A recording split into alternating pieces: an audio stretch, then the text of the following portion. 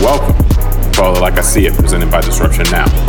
I'm James Keys, and in this episode of Call It Like I See It, we're going to discuss what we saw in the book The Alchemist by Paulo Coelho.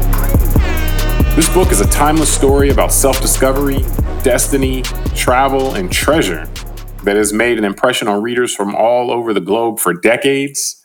And so we wanted to take a look and give our thoughts on it. Joining me today is a man who, like a character from the book, is from many places and likes to dispense timeless wisdom. Tunde Ogunlana. Tunde, are you wearing your breastplate of gold this morning? Every morning, man. Come on, bro. All right, cool. Then you're ready to roll then. Yes. Okay. I am the king. All right. Now, we're recording this on October 4th, 2020, and we continue our culture series today by doing some reading between the lines in the international best-selling book, The Alchemist by Paulo Coelho. The Alchemist was first published in Portuguese in 1988, with Coelho being from Brazil, and first published in English in 1993. Now, it follows the journey of a young Spanish shepherd boy from Andalusia in Spain. He goes from there to ultimately to Giza in Egypt by way of Tangier, the Sahara Desert, and the Al Fayoum Oasis, and he seeks to live his personal legend and find buried treasure. Now, obviously, it's not that simple, but that's the overall arc. Now, the story is told in allegorical form, so the characters and occurrences can be appreciated on more than just a surface level, and the book can be enjoyable and insightful even on your second or fifth or 10th time through. Now, before we begin, I want to say that this podcast contains spoilers and advise that we are going to discuss key things that happened in the book. Now, we'll try not to give away the ultimate resolution, but there will be key elements of the plot and occurrences that took place throughout the book that are going to be discussed in some level of detail. So, Tunde, to get us started, what did you enjoy most on it from a big picture standpoint about the book? Man, that's a tough question because there was a lot to enjoy. I think that the part of the overall arcing thing for me was just this, like you just said, it's kind of like the simplicity of the book, but the way that one can, and I think you and I talked about it when we were just having conversations, you know, I feel like I could listen to this book every 10 years and pull something else out of it. Just because my own life journey will have made me probably aware of something that I may not have been aware of prior to listening to it. So I don't know how to quantify that into one kind of sentence or saying, but that to me was the biggest part, and the part I most enjoyed about the book was it was simple yet so complex, kind of like life, you know, like it was kind of straightforward, but the simplicity of it broke down. It was what you made of it.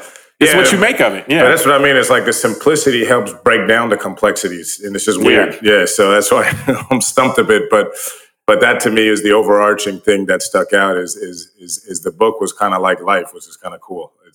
And I would say in a similar way for me, and the way that it's like life is that the focus is on the journey.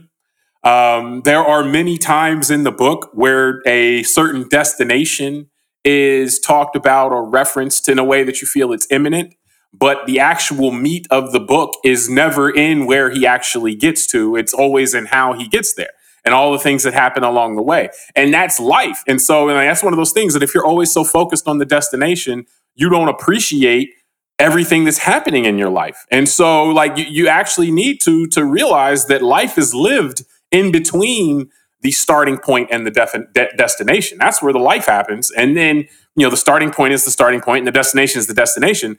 And there may be fulfillment ultimately at the destination, but there also has to be enjoyment, fulfillment, lessons, and all of those things in the journey as well, because that's where you're going to spend most of your time. And so that's, to me, was, you know, so it's a similar takeaway just in terms of how it mirrored life, you know, but I from that standpoint, I enjoyed it. And then also the overall themes and things that they touched on fit in with that. Yeah. So, well, the first part of the book went into the daily life of the main character, Santiago, who actually his name is only referred to in the book once. Yeah. It's just referred to as the boy throughout.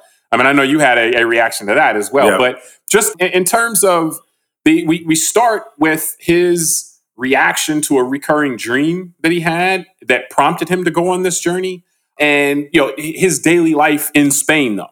And so, what stood out to you in this first part of the book? Well, just to follow on that theme you just mentioned, the fact we only get his name once, I found interesting right at the very beginning, and then the reference to him as the boy.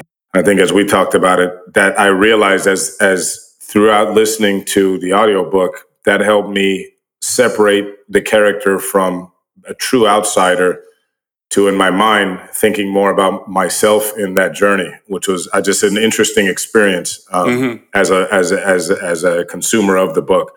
I think that helped make this book a bit different than others that I've consumed, in a sense. But no, I think listening to it second and third time helped me with what you're asking, which is understanding the start of the journey, the part where he's in Spain. Because what I found about the book, cool, and I say it with a smile because it's a word I don't normally use unless I'm talking about one of my kids or a puppy, is he's like a cute kid, like he's just, the boy's just cute, it's like he's so innocent, naive, he's this shepherd, and it's kind of that start of the journey. And, even though it's the beginning of the journey, they sprinkle, you hear, you realize this when you go through it a second time again, they sprinkle in parts of the journey in that initial part. But what I find interesting is the simplicity of his life, what he thinks is important at that point in the early part in Spain versus later on. So the merchant's daughter, for example, he's like his goal is to shear his sheep in front of her so that she can see that he can do difficult things. And I'm thinking that's what I mean. Like after listening at after getting through it the first time, now I realize when I heard that again, I'm thinking like, damn, this kid just got, after going through the desert and going through wars and getting to the pyramids, this kid was so simple and naive. Like he wanted to just shear sheep in front of this chick. Yeah, to impress her. Yeah, just to impress her, like that old school. And then like you see the dynamics between the human beings, right? Like, my mom was Eastern European. And so I grew up with her telling me stories about gypsies, believe it or not. Interesting. And understanding and learning that the gypsies were like the pariahs of Europe, like they had no nation, they had no home. They were the traveling wanderers. And that my mom told me, like, that's what they would do. Like, as you're a kid, scare you with these tales of like the gypsies are going to come get you if you're not a good kid and all that. And so the fact that like he reverts to that the fortune teller lady was a gypsy, and he was like scared that he was gonna that he potentially could get kidnapped, and he alludes to that they use it. And I thought about QAnon. I thought about conspiracy. Yes. Yo, that's what I thought too. I thought the exact same. We hadn't talked about this at all offline. They steal children. Yeah. I'm like, well, you know what I got out of that though was like, man, like the people aren't very creative. Like everybody, like when you want to paint someone as a villain, generally kidnapping kids and working for the devil seems to be where people go. Because this was written in '88. Like, and it's the same stuff they're saying that the people who you don't like now, people are saying, oh, they kidnap kids and they have, they worship the devil. And it's like, well, the same thing that people said about gypsies. That's what I'm saying. That's why it reminded me of my mom, because like you said, my mom was born in 1944. So you figure when she was a little kid growing up in the 1950s or whatever, it's the same thing they were being told. I'm sure they were being told this 200 years ago. And exactly. I'm starting about to whoever they didn't like. We should do some research on these gypsies and do a show about them. Poor gypsies, huh? They can beat up. But it's true. And that's what I started thinking the same thing, like conspiracy. Like, it's amazing. And again, getting back to the overarching theme of the book, right? It's so interesting how the book mirrors life. And this was an example of that. Like, okay, in this society, in Spain, in this culture, the European culture, it's the gypsies that are the ones that are kind of, take it on the chin for society in a sense. Everyone kind of dumps all their gripes and their assumptions and negative stuff on that group. They're the scapegoat. And like you said, the minute he talked about kidnapping children and devil worship, and that's why I started thinking about QAnon and all of our conspiracy. I was like, yeah, like it's funny how people just draw these conclusions, and it's like the most draconian, like evil stuff that one can think of. They just assign to certain groups of people, and I think you're right that when you said people aren't that creative, it made me realize for the first time you're right, because I think it shows how common we are in society as human beings, that we really are that similar. Meaning, what does that tell me? And at least, I don't know about everyone else listening, that it's really about we assign these negative things to groups or people because we cared so deeply, generally, about these things. And I think about it, children and that part of life is one of the few things that every single culture and society has in common, that it kind of takes as important and precious, right? Yeah. The ability to have a childhood and be a child. Like every society, race, religion always say, okay, 5, 6-year-old kids, they're off limits. You leave them alone type of thing. And, you're supposed to have, want to treat children well. And so maybe that's really what it says, is that we assign behavior that we think is so terrible to these groups and these quote unquote others. And one of the things universally that's condemned is hurting children. So, not to get too off tangent, but it's interesting. You had that same thing. For me, I would say the two things that stood out in particular. One you touched on, but I just wanted to say in a different way, was also like the simplicity of his life. Like the fact that as a shepherd, part of that profession, part of that being a shepherd was you slept outside all the time, and you took your sheep and you got them food, got them water, and then you look for somewhere to sleep every night, and it wouldn't be the same place because sheep have to move around. And so basically it was very interesting to me to see that and to see that as part of his life. And even as when he was interacting with one of the characters in the book, they were talking about shepherds versus bakers, and bakers have homes and people's parents would want them to marry a baker because they're an important person. And it's like, oh man, so the shepherd, who, seems like a pretty cool enough, job, so to speak, but you're on the road all the time, basically. And so it's like the traveling salesman almost. Obviously, you're not sleeping outside, but just the contrast in terms of his chosen profession. And he did that because he didn't want to go to the seminary. He wanted to move around. That's what I was going to say. Which was interesting. But what I was actually wanted to say on this was, and I'm surprised I had the shepherd one ready to go, the simple life of the shepherd, because I figured you were going to talk about Melchizedek. And to be like, that was amazing, the king of Salem, which that's a character that is, through biblical lore and so forth, it goes all the way back, and that he was in this book, and he introduced him to the concept of the personal legend, and which is kind of like your destiny and things like that, and following it.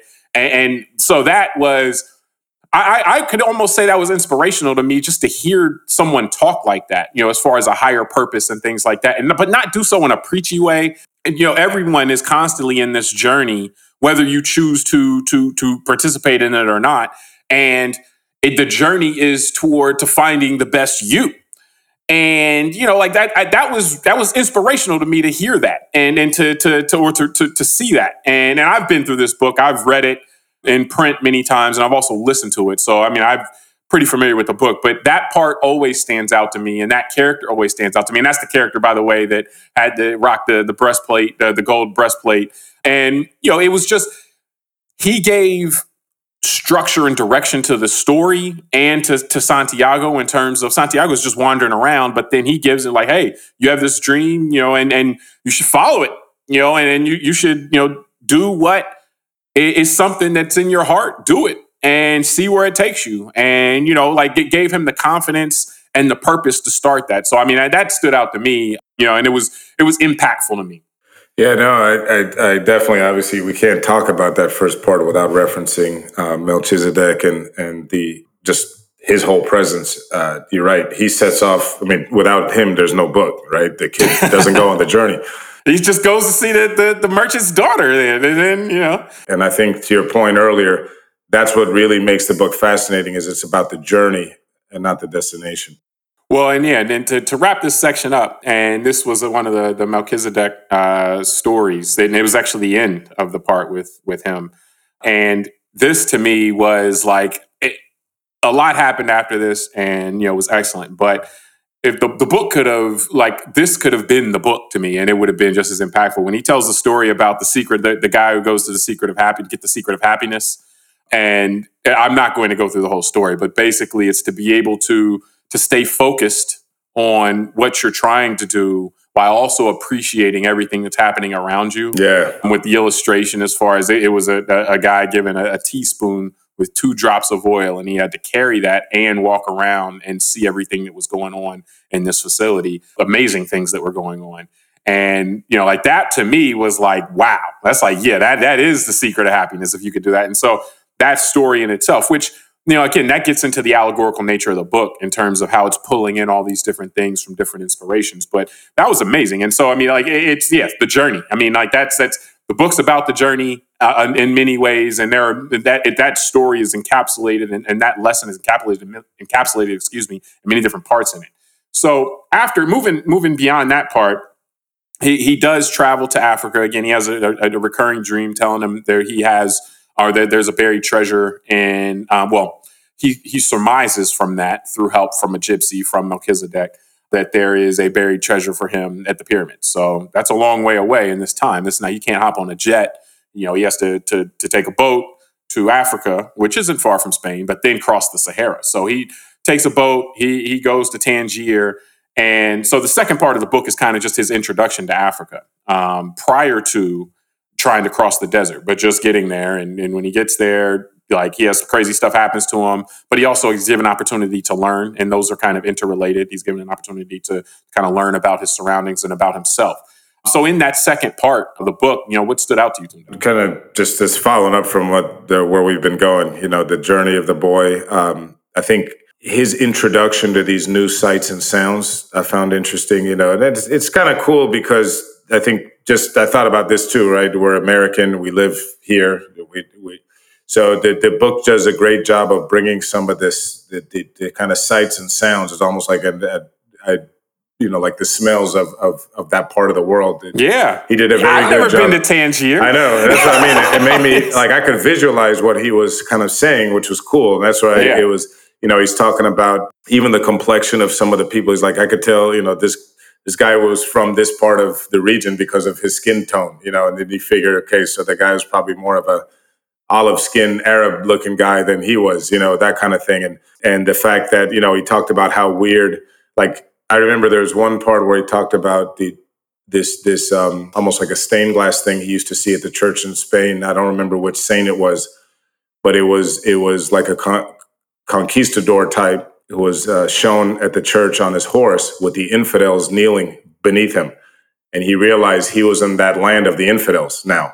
And because of it, and they kept, several times they alluded to the wars with the Moors coming from Africa into Spain, all that. And so you're talking about Santiago Matamoros, the Spanish saint, and it's just interesting how, especially again when you go through the book the second time after the first time, you realize how this was so new to him. The whole just being out of Spain, and even when he talks about like watching the Arabs pray 5 times a day, and kind of the whole Islam religion, like that's all foreign to him, and he calls it like infidels.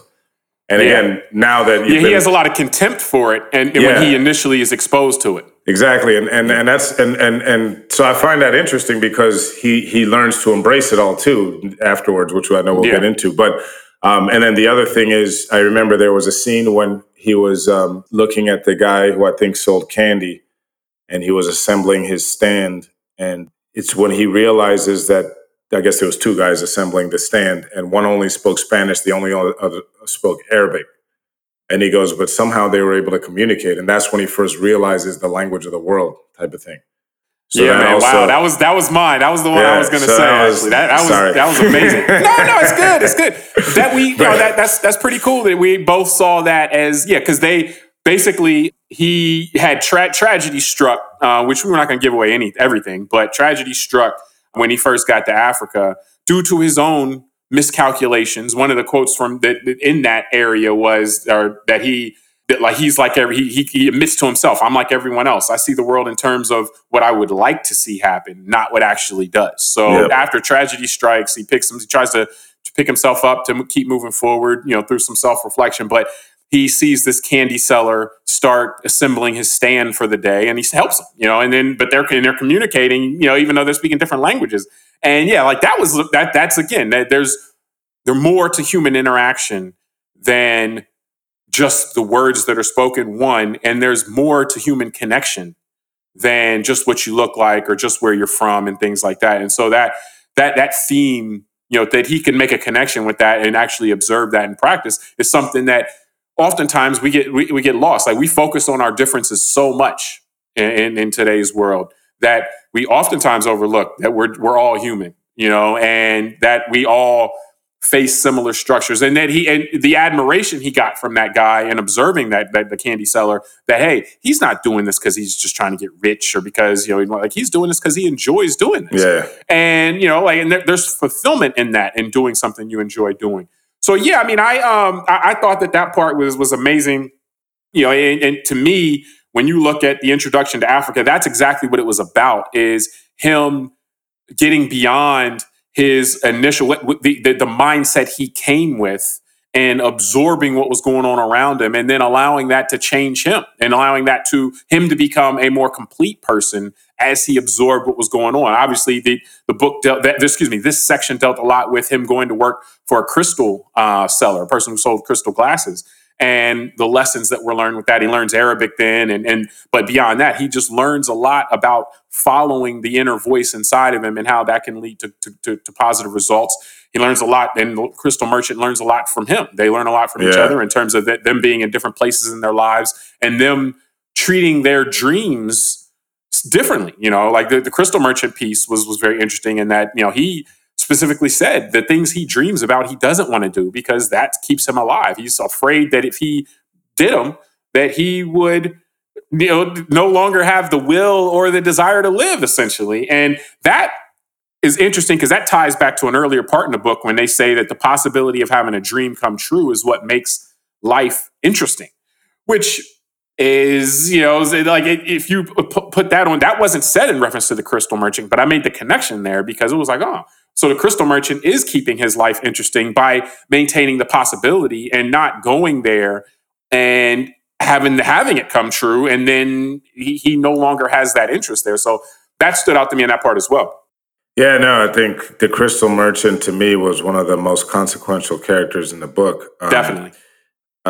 You can't talk about this part of the book without referencing him. And I think, like you said, to me, he was more important than the boy himself in that part of the book.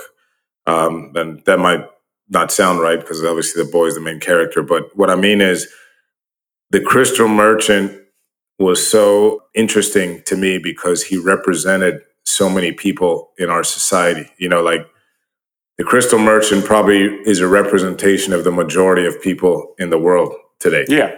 And it's definitely. And I say that with a bit of a heavy heart, not in a condescending way, like, oh, a lot of people are too scared to go live their dream and all that.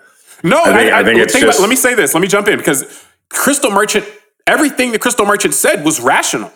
Like, it all made sense. If you thought about it, it's like, hey, like, I'm comfortable here. I have, this is what I wanted, and so I got it. And so why ask for more? Why push the envelope more? Yes, I would agree with you. The crystal merchant wasn't presented as a negative or and you saying that is not condescending at all. Like, the crystal merchant, he wasn't talking nonsense. No, but it's because it is so pragmatic the way he's presented and the way he speaks that. Yes. It forces you to realize that he's correct, that most people are like that. And it forces you to look at yourself. Again, that's why the book is so fascinating. And it'd be tough to try and explain this to someone else because as he's talking, I'm also looking at myself like, wow, do I do that in life? Am I too scared to follow certain things? When I think big, do I get intimidated by those thoughts? Because, there are several times he alluded exactly to that when I remember the scene where, the boy starts asking him, he's like, and again, that's what's so cute about it is this, like, they keep calling him the boy, like he's this young, innocent kid that just has these cool ideas. So he saw his hot one day and he saw these guys that looked like because the crystal shop was at the top of this hill. And so looks like these guys are just thirsty and it's been a hot day. Obviously it's the kind of Arabian desert scene. And so he goes to the crystal merchant and is like, hey, why don't we sell tea here? And the guy's thinking like, well, I never thought of that. And then he starts trying to talk the kid out of it. Not necessarily talk the kid out of it, but telling him why it's a bad idea. And he starts reflexively. The key there is that he reflexively went to why the potential downsides of it reflexively. Yeah, and so, which is what a lot of people do oftentimes when a new idea is interrupted, or not interrupted, is raised. They reflexively go to, we shouldn't do this for this reason or this reason in this reason. They don't reflexively go to why that could be better. It's reflexively why it would be worse. And where it was interesting with this guy is most people, like you're saying, reflexively will react like that, but they don't realize what they're doing. This guy was very conscious. So he's explaining while he's being reflexive and reacting of why he doesn't want to do it, but he's acknowledging too, because he's like, well, if we start selling tea, then like he's basically saying it's going to work. So then it's going to force me to have to get the shop bigger, and it's going to force me to have to, hire people. Yeah. And then he then he thanks the boy, and he's like, I realized that, he goes, I used to think about the people that, like my competitors and my peers, when they would either blow up, like in a good way, like they would become wealthy and they would get, they would have bigger crystal shops and all that, or they would have tried to make those same investments, and the other set of people in my life had failed, they'd gone bankrupt, Yeah. But I kind of just stayed here. That tried new things and either did better or did worse. One of the two. Yeah. And then he says, and I realized, I've got my crystal shop just exactly how I want it to be, and this and that. So at first I think he's going in a direction like thanking the kid, like I realize, I'm exactly where I want to be. And then he kind of goes and tells the kid, I realize I'm absolutely unhappy.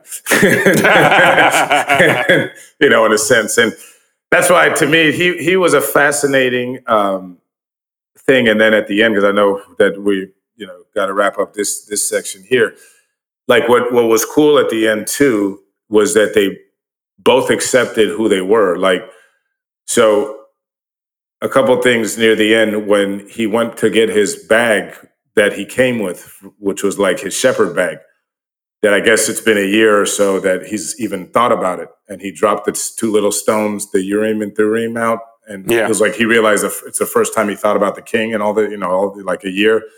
So it was kind of cool. Like I just realized with that one, like this journey actually happens over a long period of time. It's like a couple of years. Yeah.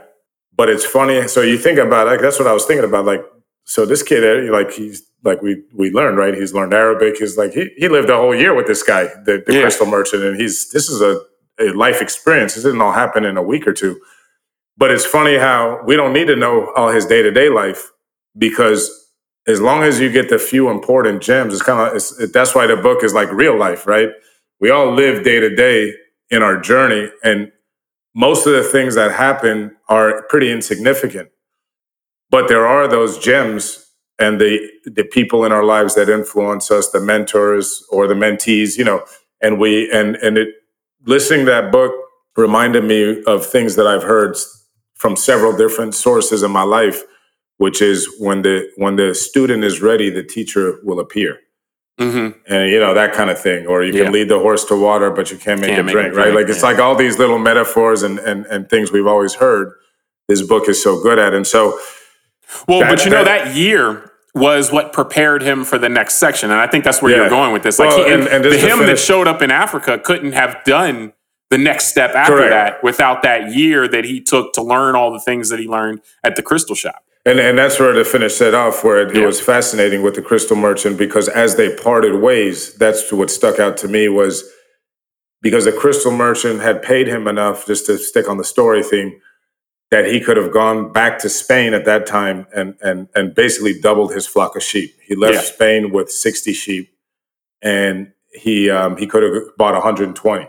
Yeah. And so he goes to the merchant and says, "Well, I'm gonna go back basically to my sheep." With his head held high. With his head held high, And now you get to go to Mecca type of thing. Like, you made enough money, you can make this journey and live out that dream. And the merchant looks at him and says, you're not going back to Spain to buy sheep, just like I'm not going to Mecca. And it was just kind of an interesting, cool, like, again, the pragmatic admission that from the crystal merchant is, I am who I am. Like, I'm not going to Mecca because I already told you. I'm too scared. Which was his dream. That was his dream. But I'm too scared to follow my dream, and that's who I am. And then he basically told the boy, And I know you're not going back to be a shepherd because you're the opposite of me. Yeah. You're going to go follow your dream in a sense. And so you won't go backwards, and you're not going to settle for that life because I know you. So I thought that was pretty cute, and just another like, okay, this is a, you can take a lot out of this. Yeah, because and just to kind of wrap that up, because during the course of that year at the Crystal Shop, the boy had resolved himself to just make enough money so he could go back to Spain with his head held high, and not be basically a failure, so to speak. So he spent the year, he made enough money to go back, and he could go back and I think he would have been able to buy a license to import goods. And so he would have improved his stock. He would have improved his stock in that year in Africa, but he wasn't going to continue to follow his personal legend. He was just going to, that's done. And the Crystal Merchant, when he said that, he was like, nah, man, you're going to follow your principle. That's funny you say that, because I realize you're right. He had a license to import goods from like this guy could have gone back home and been the man. And you're right. So from that, after he leaves the Crystal Shop, and what he does decide to continue to follow his personal legend and continue to seek this treasure at the pyramids. But then, the next piece is where he has to make the biggest jump. Tangiers is on the west coast of Africa, or northwest coast, and you have to cross the entire Sahara Desert, which is no small feat, in order to get to the pyramids in Egypt. And so he goes to a place where they're doing caravans that are crossing the desert, and by happenstance, supposedly, or just the way the world works, the way the world unfolds, there is a caravan that's heading for Al Fayoum, an oasis in Egypt.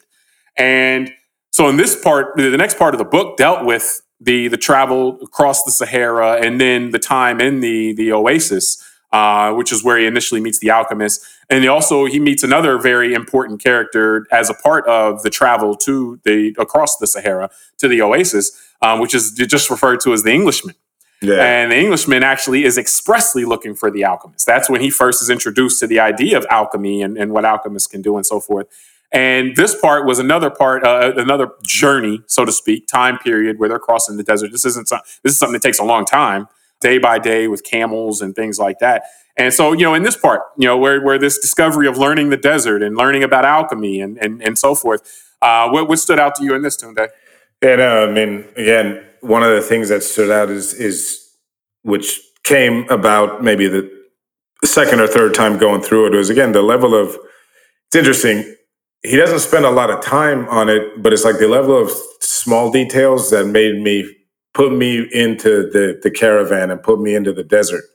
So, because, I'm thinking of in my head, like, I've never been to the Sahara and I've never been in a caravan, right? So I don't really know what that's about. And I can think of movies and things that I've seen or some documentary.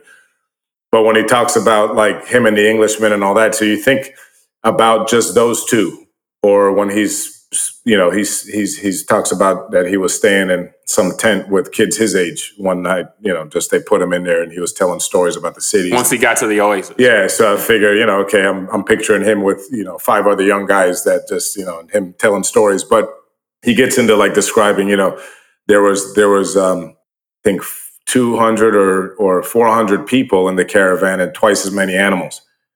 And how quiet it was in the desert once they left the town, and how when they slept at night, they put the animals in the middle in a circle so that they could keep their body heat, could keep them warm with the coldness of the desert night. And I'm thinking about, like, I've been to Arizona, let's say in February, and you're surprised, you think of the desert's hot, man. At night, the desert is freezing. It'll be 50 degrees, 40 degrees with the wind blowing.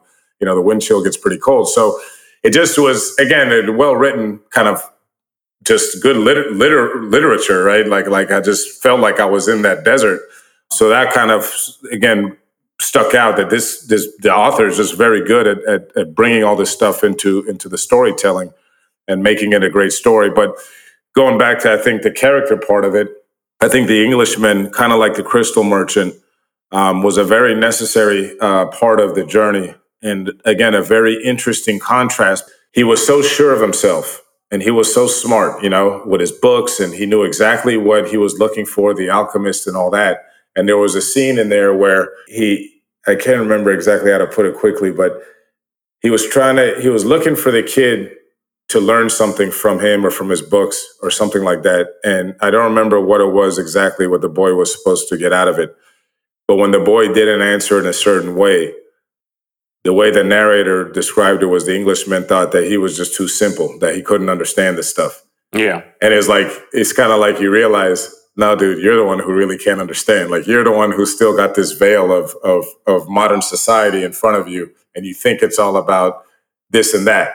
And well, I yeah, remember what that was that all these books on alchemy that had all this fanciful things to describe it and things like that, illustrations, and he wanted the boy to be impressed by all that stuff. And the boy wasn't. The boy thought, well, if this stuff is pretty simple, then what's the point of all these books that are describing? He called it a mania for trying to simplify things. This is what the Englishman said about the boy. And so, yeah, like that he didn't take more from all of the other stuff all of this other stuff that had been added to describe and talk about alchemy, which was, obviously that was a signal later on, because the alchemists later on talked about how man had filled up books and volumes with all this other stuff to talk about alchemy, but in the essence, it's very simple, which was the exact opposite of what the Englishman was trying to when he was trying to explain it and understand it and so forth. So, but yeah, and the Englishman exactly took that as saying, yeah, this Spanish boy is just his soul is too simple to understand this stuff. Yeah. You had this Englishman who was so wrapped up in his own culture and his own way of being that he couldn't really see even what was in front of him or what was around him. And another way that it was alluded to in the story was when they kind of traded off a bit, where the boy was, he was referencing how, or the narrator was, how the Englishman had all these books and he just kept reading throughout most of the caravan at the beginning. But the boy decided that he wasn't going to read his book. He put his book down and spent the time observing the caravan and kind of just being in the moment. And that's another thing. It reminds me of this section of the book when they're in the caravan and going through the desert. That's when the book also really started hitting on the theme of living in the moment. Yeah. And that as humans, we worry too much about the future and the past. And that's where I think the desert was that part of the teacher of in that moment of teaching him how to really just live day by day. And that was the character, the camel driver. Yeah, the camel driver was big on very that important in terms of teaching the boy that. And yeah, I mean, I think my takeaway was similar to that, just as far as the forest for the trees kind of analysis. And interestingly enough, this section went into showing how actually we as humans have created a lot of those trees that prevent us from really seeing the forest. And yeah, like the approach of the boy to slow down and observe what was going on around him and try to understand that, versus the Englishman's approach to put his head down and ignore what was going on around him, or try to block that stuff out, what was going on around him, and just focus on trying to learn all of this stuff in a book. I thought that it's similar to, it speaks to our society now. It speaks to probably human society's timeless, and from a timeless standpoint. But there's just a lot going on in front of your face if you take a chance to look up. Yeah. And pay attention to that stuff. But so often we don't. So like right in our modern culture right now, we can live with people and know less about what's going on in their life than what's going on Twitter or what's going on wherever. Like, because we keep our head down into the phone and not just observing not just asking somebody what they're doing, but just observing how they're doing and what's going on around your house.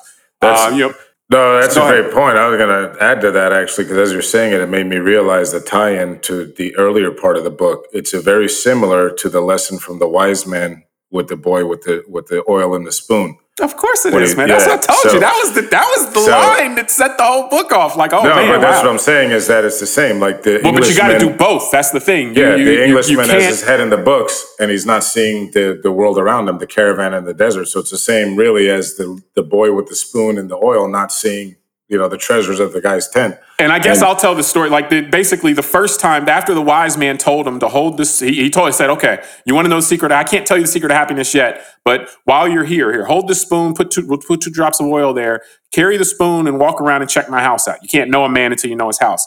And so when the boy walked around the house, he just looked at the spoon the whole time, trying to make sure he didn't drop it. And then he went back, and the guy said, "Oh, well, you didn't see all my stuff. What are you doing? Like, you can't. How can you, walk around the house? All this stuff going on." And then so the next time he sent it back out to do it again, and he went and looked at everything and was in awe and amazed, and he dropped the oil. And so the key is to be able to hold the oil and see what's going on. And the boy interprets that as you have to see what's going on in the world around you, but you can't lose your purpose either. You have to be so. Looking at that, yes, that theme plays in a lot to the book, because in that theme, you can see that in anybody's life, because being able to experience life and what's going on around you doesn't mean that you can't pay your mortgage or that you shouldn't show up at work or things like that. Like, it means like you have to be able to balance those two with your responsibilities and your life, living, and so, yeah, man, that part was amazing to me. And so, And one other thing that stuck out to me, okay, too, quickly, be on this section of the desert, because it goes back to my thought about the Englishman and our cultures really being different. Meaning, I say ours, and I say that as me as the same culture as the Englishman, meaning us Western culture versus some others, that are out there and been out there through history. Is when the boy was kind of asking him when they were first early in their encounter, when they were getting to know each other. And the boy was trying to learn, like, why is this so complicated in a sense? Like when he was looking at the pictures in the guy's books, and he's kind of saying, like, why is this like so complicated, this alchemy thing? And the Englishman kind of was like, well, like, you got to be literate and this is complicated stuff. If it wasn't, everybody could turn lead into gold and gold would lose its value. And that kind of stuck out to me too, because it was like, yeah, that's how we look at things. Everything's like about a possession and about like, I got to have mines and I want to have this secret over here so I can produce the golden egg or something, and no one else can, and it's just, that was almost like foreign to the boy. Again, he was kind of simple and naive, thinking like, well, why would we want to keep this? If someone could turn lead into gold or any metal into gold, like, why wouldn't we just spread this knowledge everywhere?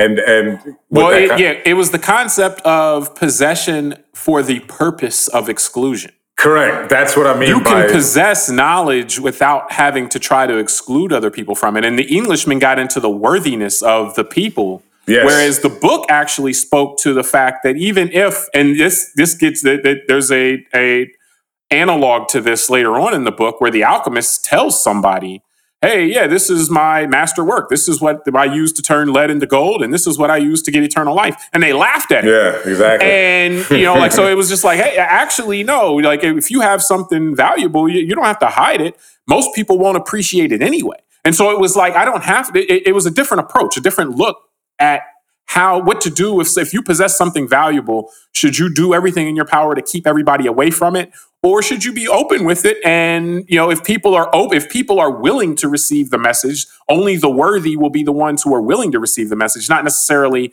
anyone will be able to receive it, because if their soul's not ready to receive it, or if their head's too far down into the book, they won't be able to get it anyway. Yeah. And so, yeah, I thought that contrast was very interesting. So on the fulfilling, like eventually, they get to, or gets the oasis, he meets the alchemist. The alchemist teaches him some things, or really teaches him how to learn things on his own. They head off to the pyramids. Eventually, there is a resolution that works out, not how you would expect, but in a way that does allow us to see the journey. So, in that last part, what'd you think? Well, one other thing I was going to say is, can we talk about the desert and leave out the alchemist?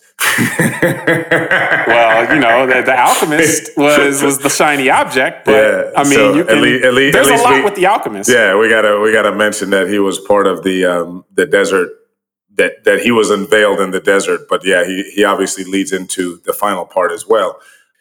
Man, and that's the thing. What stood out to me in the final part, of course, I'll say a lot of stuff stood out.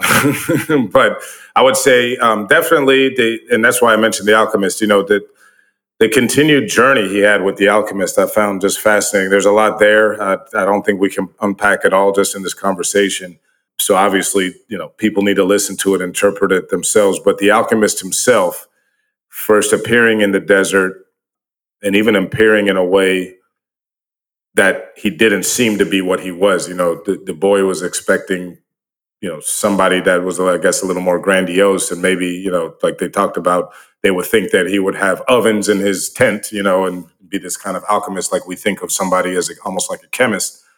And he didn't turn out to be that way, so to speak. So I think tipping into kind of the kind of final portion of the journey and of the book, the alchemist continues to teach as they go through their journey. So after kind of leaving the caravan and finding that, I guess, that group of that militia group or whoever it was, that they kind of were at that camp where they were almost like prisoners, where he got the 3 days, the whole thing with the wind. And to those that haven't gotten to this book, definitely get into it to get all these details here. But the part that I'm referencing is basically, and you referenced it a little earlier, when he showed the guys, the Arab guys, he had the elixir of life and the philosopher's stone, and they laughed at him and let him by. And he made that comment of, when you show people your treasure and they're not believers in a sense, they'll just laugh at it. And so they get to this, they get kind of captured, I guess is the best way to put it. They're kind of taken hostage by these guys. And the only way out, the alchemist kind of is thinking quick on his toes. And he says, he tells them that the boy has this gold. And he says that, here, take the gold, and it'll take us, it'll take the boy 3 days, but he'll show you he can turn himself into the wind. And so the boy gets mad at him. Why'd you give my gold away after, I guess when they're alone again? And he goes, that gold just got you 3 days of life. And I thought that was an interesting lesson too, because sometimes you're looking at something and I could see the boy obviously would be pissed off. Hey, you just gave my gold away to these guys. But the alchemist was kind of saying, look, we would have died right here. Right now we got 3 days and we're alive. So we got to figure this out, type of thing. Yeah. And so just for reference, the part of the journey into the desert, and then also the final part of the journey from the oasis up to the pyramids, there are tribal wars in the desert going on this whole time. And so when they get captured, it's part of all that. It's part of, the journey is fraught for reasons beyond just the fact that you're traveling through the desert. And so they get wrapped up into that, what's going on. So that's just the context of what you're talking about with the capture. Yeah, and one of the things too, even just to go back there and mention is you make a great point about the tribal wars, because, and I'd say this is something that stood out to me in the book, just throughout the book. So it's not about which portion, but thinking of the tribal wars, the fact that the oasis was seen as a place of refuge. Yeah, that no matter who was fighting who and all these tribal wars that were going on, there was these quote unquote societal norms of that region and of the time, that everybody left the oasis alone. And because you had women and children there specifically, and everybody needed to kind of refresh themselves, right?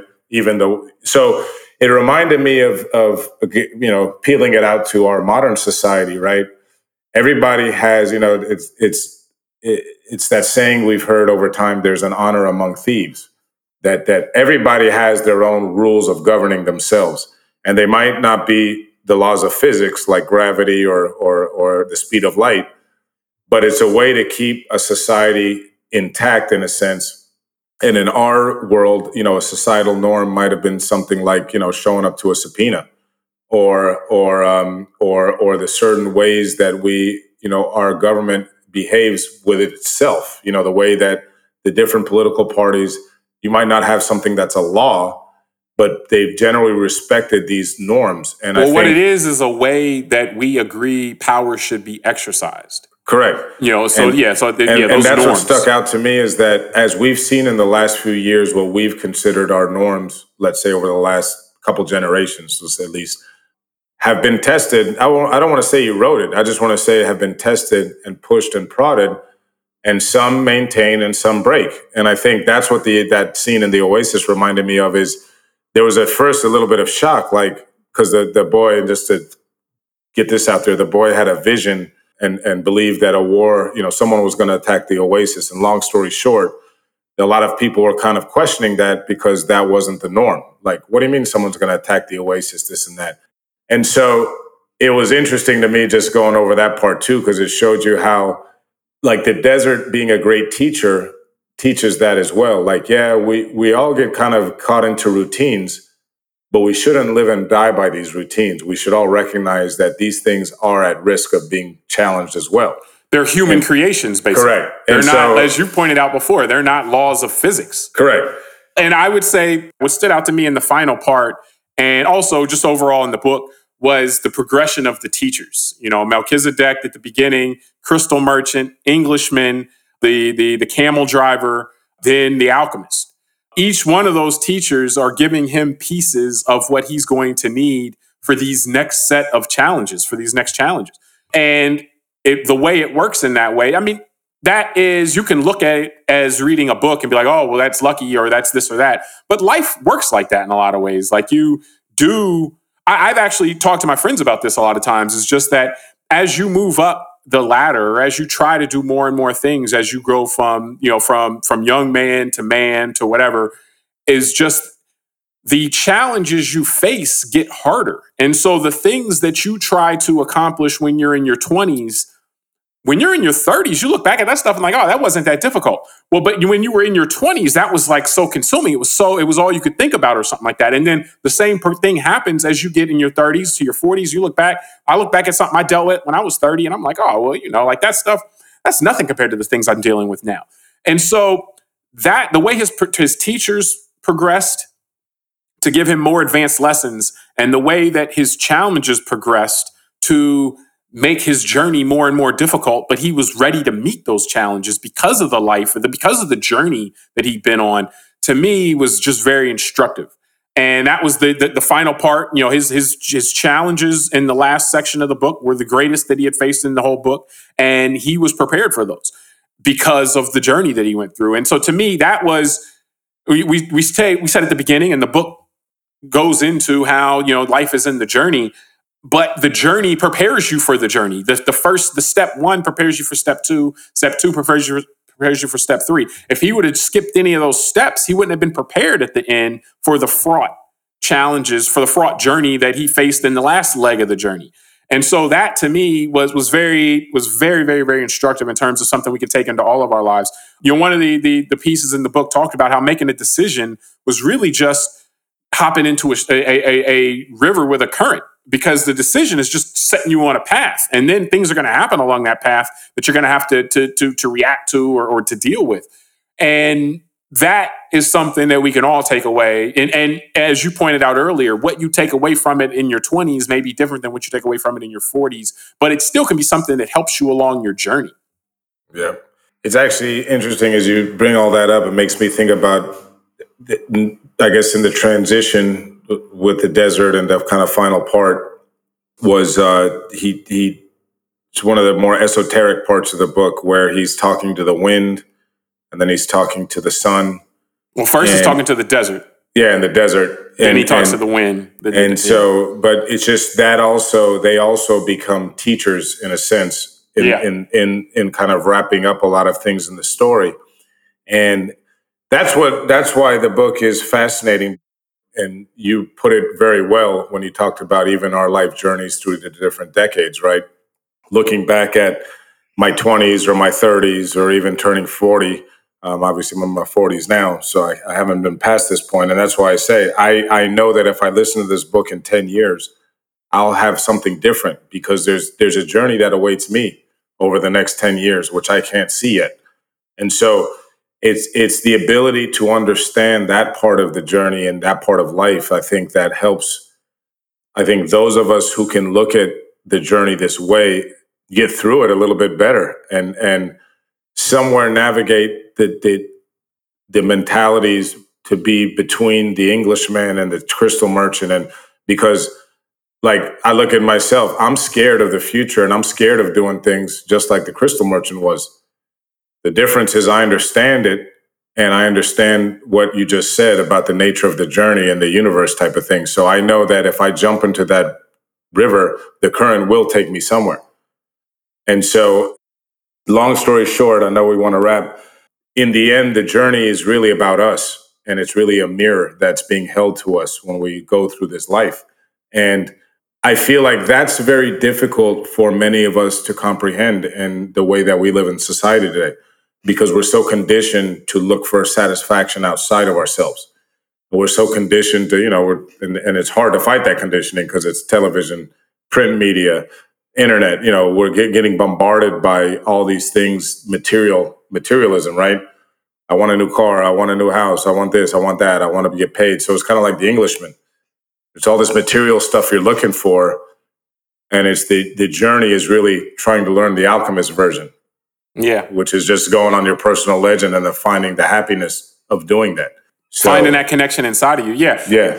So, yeah, I mean, it overall, as you can tell, that we enjoyed this book and took a lot from it. You think so? But, it's something, though, it's entertaining and it's on its own right, but it's also something that there's something to be said about the humanity and learning about yourself with that and learning about, just the interaction of humans that can be taken so much from it, and that you can take different things at different times of your life, or you'll get more the second time through or something like that. So we felt it was worthwhile to do a podcast on, and something that, something we enjoyed that we just wanted to talk about on air.